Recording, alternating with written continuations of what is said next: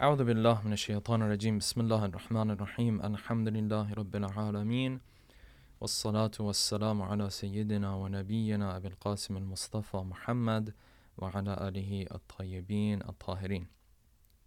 Assalamu alaikum, brothers and sisters. I hope everyone is doing well, inshallah, and welcome to another episode of our tafsir of Dua Kumail podcast. So we ended here in the previous episode where Ali ibn Abi Talib was asking this question.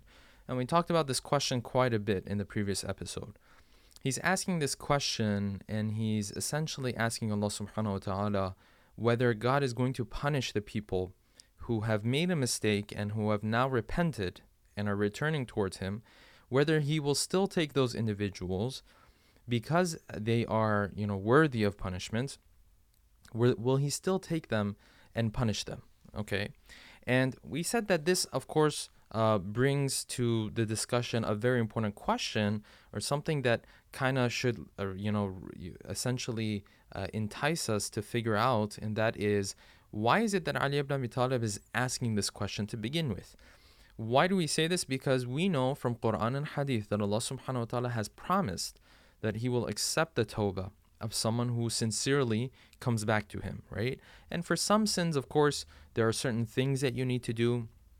For some sins, repentance is not going to be enough. There is a kafara sometimes that you have to pay, for example. Sometimes there is the fact that you have to make up for that act or action is another, something else that you have to take care of. But essentially, when someone does tawbah and they do these other steps, for when they do apply, Allah subhanahu wa ta'ala has promised to accept the repentance of such an individual. And yet Ali ibn Abi Talib keeps asking in multiple different ways whether God is going to accept the repentance of this person, or is He going to continue in the sense of, is He going to end up punishing this person? Okay, so we went through these lines before. A couple lines above, he said that أَتُرَاكَ مُعَذِّبِ بِنَارِكَ بَعْدَ تَوْحِيدِكَ. Are you going to take this person, or do you see yourself punishing me after I have believed in your unity and in your oneness?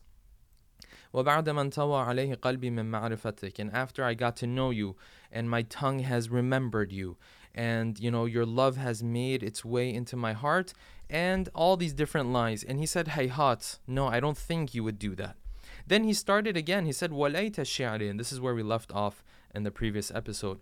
وَلَيْتَ الشِّعْرِ يَا سَيِّدِي وَإِلَهِي وَمَوْلَايَ أَتُسَلِّطُ النَّارَ عَلَى وُجُوهٍ خَرَّتْ لِعَظَمَتِكَ سَاجِدًا. Are you going to take fire, right, and put fire over those faces that have fell to sajda for you? So we talked about sajda a little bit, but we did not get to the rest of this question and answering this question of why is it that Ali ibn Abi Talib is posing this as a maybe, right? Why is he even asking God if He will forgive people who do tawbah? Isn't it a done deal that Allah subhanahu wa ta'ala, if someone comes back to Him sincerely, will forgive him? So we still have to get to the answer to that question, but let's go through these lines before we actually answer that question. So the first thing he said was, أَتُسَلِّطُ النَّارَ عَلَى وُجُوهٍ خَرَّتْ لِعَدَمَتِكَ السَّاجِدَةِ. Are you going to take fire and put fire over those faces that have prostrated to you in sajda? And we talked about sajda in the previous episode. وَعَلَى أَلْسُنٍ نَتَقَتْ بِتَوْحِيدِكَ صَادِقًا وَبِشُكْرِكَ مَادِحًا. And are you going to burn those tongues that have professed your unity, sadiqa, right, sincerely, with sincere intentions? وَبِشُكْرِكَ مَادِحًا. And they have thanked you by praising you, right? Alhamdulillah Rabbil Alameen that we recite in the salat, right? And this phrase of Alhamdulillah has a lot of secrets to it. There's more info about this particular phrase, and we don't have time to go into that right now. But we have multiple ahadith about thanking Allah subhanahu wa ta'ala by doing His praise, by praising Him through this phrase of Alhamdulillah. Are you going to take these tongues and burn them? And then he continues, وَعَلَى قُلُوبٍ اعْتَرَفَتْ بِاللَّهِيَّتِكَ مُحَقِّقًا. Are you going to punish those hearts that have acknowledged your divinity? Are you actually going to do that? وَعَلَى ضَمَائِرَ حَوَتْ مِنَ الْعِلْمِ بِكَ حَتَّى صَارَتْ خَاشِعًا. And are you going to take those hearts and minds that have the knowledge of who you are, and because of that they have become humble in your presence? Are you going to punish them? وعلى جوارح سعت إلى أوطان تعبدك طائعة. And those body parts, those organs, those limbs of the body that have rushed to places of worship of yours, right? Like my hand and my face that rushed to your prayer, for example. وأشارت باستغفارك مذعنة, and that have asked for your forgiveness. Okay, so this was 1, 2, 3, 4, 5 lines, heavy lines, in which Ali ibn Abi Talib is posing this question again. And then he answers this question, but again, you will find that his question is kind of a maybe. Again, it's not an answer that's for sure. So he responds with this. He says, ما هكذا الظن بك ولا أخبرنا بفضلك عنك. He says, I don't hold such an opinion of you. This is not what I would assume about you. Adhan, right? Most of the time, it means when you assume something about somebody. This is not what I would assume about you. وَلَا أُخْبِرْنَا بِفَضْلِكَ عَنْكَ. And this is not what we have heard of your mercy and your grace. Right? You know, like some people, when you're dealing with them, and they may not give you the best deal, in order to invoke their mercy, you might sit there and say, well, you know, I've heard from your previous partners that you're such a generous person when it comes to business, right? So this is what Ali ibn Abi Talib is doing here. He's saying, first of all, this is not what I would assume about someone like you. And furthermore, this is not what we've heard about you. In other words, your reputation is a different reputation. We have heard other things about your reputation. Okay, so I'll get to the reputation part later on, but let's answer this question. Hopefully I've set the ground and the stage essentially for this question so that we can go into the answer, because the answer will put a lot of Dua Kumail into perspective for us. And the answer is this. The reason why Ali ibn Abi Talib keeps going back to this question, and even when he answers the question, he says it in the form of a maybe, is essentially because he is doing this out of the manners he has to show Allah subhanahu wa ta'ala that A, he is worthy of punishment, and B, that if God is going to forgive him, and he knows that God is going to forgive him, he says it in the form of a maybe in order to express that he's not taking it as, for granted. Okay, so I'll go through that one more time. The first reason why he's saying it in the form of a maybe is that he is implying, in other words, that, listen, I know I'm worthy of punishment. So the question is a good question, if you're getting my point, right? Like if you're worthy, if you're vulnerable to a sickness, right, to a illness, right, and then you go somewhere that you might have caught that disease, right? When you come out, you ask your doctor, say, well, do I have this, for example? Why? Because you have put yourself in a situation where you're vulnerable, right? Now, Ali ibn Abi Talib is saying, I'm worthy of punishment. So I have to at least ask this question, is he going to punish me? Yes, Allah subhanahu wa ta'ala has promised that he will accept the tawbah of a person who sincerely repents to him, right? But it doesn't mean that person is not worthy of punishment. No, he's worthy of punishment. And we have a lot of verses of the Quran that speak about this, and I don't want to go into that right now. So the first point he's making is, I'm worthy of punishment. So this question is not a crazy question, in other words. And the fact, brothers and sisters, that in our mind, this question comes off as a crazy question. Like, of course, God will forgive you. Why would you even ask that question? Is exactly the point Ali ibn Abi Talib is making. That just because somebody is kind, just because somebody is nice, doesn't mean you take it for granted and you automatically assume that they're always going to forgive you. Even if you know that's going to happen, out of having manners and out of being polite, you will say, will you forgive me? That's the reason why these past 5 lines, and even the 10 lines that we went through before this, right? This is why Ali ibn Abi Talib is posing this question in this format. He's saying it as a maybe, because he's saying, even though I know Allah subhanahu wa ta'ala will forgive me, I'm not going to act as if it's a done deal. He has said it's a done deal, but me being polite, me being having manners, me showing that I'm not taking his mercy for granted, I'm not going to say this as if it's a done deal. Okay, so to give you an example of this, and hopefully we can relate to this point a little bit better with this example. Imagine if someone called you, right? And let's say you were working for a cause, you were fundraising for a cause or a masjid or, whatever, community relief, whatever the case may be. And someone had, for example, had already given you their word. They have already committed to donating a certain amount, right? If this amount is a big amount, right? Let's say they committed to donating $100,000, right? For like a fund, for example. Well, that's a notable amount of money. Well, at least for me it is. I don't know about you guys, but for, in my world and in our world, that's a lot of money. So if he has already committed to donating that money, right? When you call up that person and you want to actually get the money from him, you will speak to him even though it's a done deal and he has already told you that he is going to donate this money to you. You will still put a maybe before your sentence. You will still say, can I come and get this money? Maybe you call up this brother or this sister, right? And you say, brother, sister, is it possible that we could send somebody today to get the money? Right? Or is it possible that I could get that check from you, for example? Why is it that you act as if it's a maybe, even though this person is already committed to this donation? It's out of you being polite. It's out of the manners that you have, that you're not automatically taking this as a done deal. You're not taking it for granted, in other words, right? You're still acknowledging the fact that, hey, I might have not been worthy of this, but you, out of the kindness of your heart, you're doing this. So if we find Ali ibn Abi Talib, he keeps posing this question of, Ya Allah, are you going to punish these people? Are you going to drive away someone that you brought closer to you? Are you going to put them through bala even though you had mercy on them before, right? Are you going to ruin somebody that you nurtured before?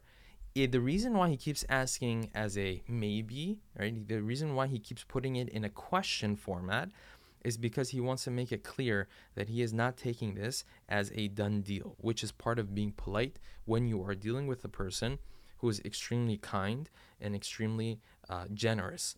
And this concept of not taking things for granted is, of course, something that applies in other situations as well.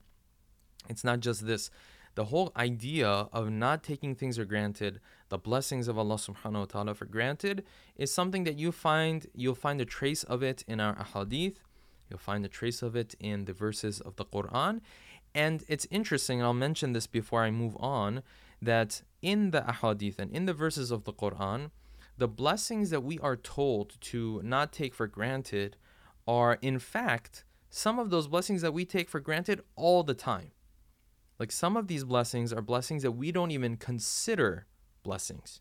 So I'll give you some examples and you can be the judge for yourself. If you can remember the last time you thanked Allah subhanahu wa ta'ala, right, for these blessings. And if you can't remember, then that means that essentially this is a blessing that we have been taking for granted from Allah subhanahu wa ta'ala. Verses 71 and 72 from Surah Al-Qasas says, قُلْ أَرَأَيْتُمْ إِنْ جَعَلَ اللَّهُ عَلَيْكُمُ اللَّيْلَ سَرْمَدًا إِلَى يَوْمِ الْقِيَامَةِ مَنْ إِلَهٌ غَيْرُ اللَّهِ يَأْتِيكُمْ بِضِيَاءٍ.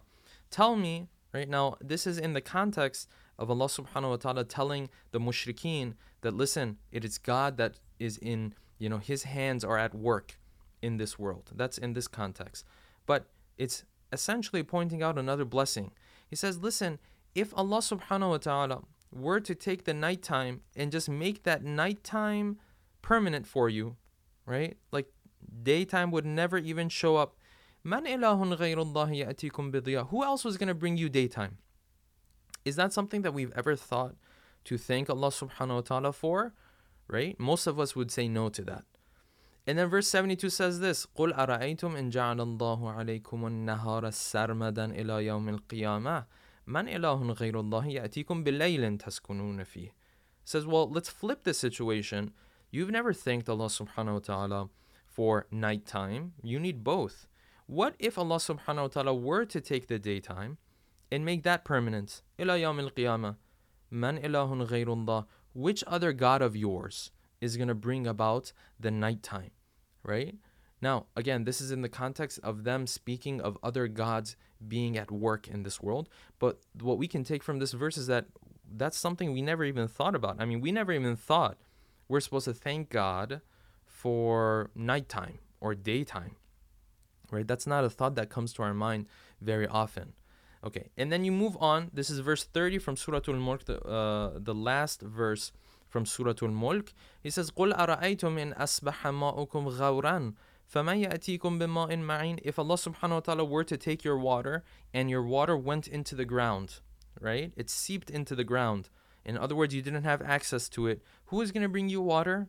And there are deeper meanings to this verse, but the apparent meaning is what we're referring to here.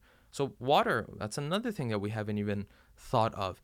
And these are things that we take for granted all the time, right? In Surah Waqi'ah, we also have the same concept again, right? So he starts out, these are verses 62 through 74. He says, وَلَقَدْ عَلِمْتُمُ النَّشْأَةَ الْأُولَى فَلَوْلَا تَذَكَّرُونَ. Why aren't you reminded of Allah subhanahu wa ta'ala? أَفَرَأَيْتُمْ مَا تَحْرُثُونَ. Have you guys seen the things that you plant? أَأَنْتُمْ تَزْرَعُونَهُ أَمْ نَحْنُ الزَّارِعُونَ. When you guys plant it, who is the one who has these plants grow? Like, you guys do a little bit of the work, that's true. But who puts these plants and creates the situation where these plants can actually grow? That's another blessing that we have not even thought about thanking Allah subhanahu wa ta'ala for. لَوْ نَشَاءُ لَجَعَلْنَاهُ حُطَامًا فَظَلْتُمْ تَفَكَّهُونَ. If we were to take these plants that you guys put in the ground, you plant in the ground, right, these crops, and if we were to ruin them, then what were you going to do? You'll be lost. And what would you say? إِنَّا لَمُغْرَمُونَ بَلْ نَحْنُ مَحْرُومُونَ. Then you would say, oh my God, we're deprived of these blessings. Well, that's because you were taking them for granted when they were there for you before, right? أَفَرَأَيْتُمُ الْمَاءَ الَّذِي تَشْرَبُونَ. This water that you guys drink, أَأَنْتُمْ أَنزَلْتُمُوهُ مِنَ الْمُزْنِ أَمْ نَحْنُ الْمُنزِلُونَ. Did you guys send this down from the skies, or were we the ones that sent this water down from the skies? Which one was it? لَوْ نَشَاءُ جَعَلْنَاهُ أُجَاجًا فَلَوْلَا تَشْكُرُونَ. If we wanted to, this water that you guys take for granted, we could have made it bitter. So why is it that now that it's sweet, فَلَوْلَا تَشْكُرُونَ, how come you don't thank us? Why is it that you take our blessings, right, for granted? We didn't make it bitter, we made it sweet. But now that it's sweet, you guys don't even realize it.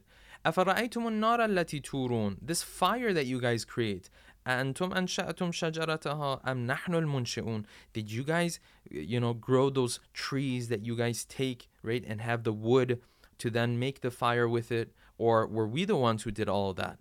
Now, it's true that, of course, a human being in a lot of situations might take part in some of these activities, right? But the core and essence of all of these blessings come from Allah subhanahu wa ta'ala, right? We just prepare things so that we can gather the wood, for example. We can gather the water or store the water, for example.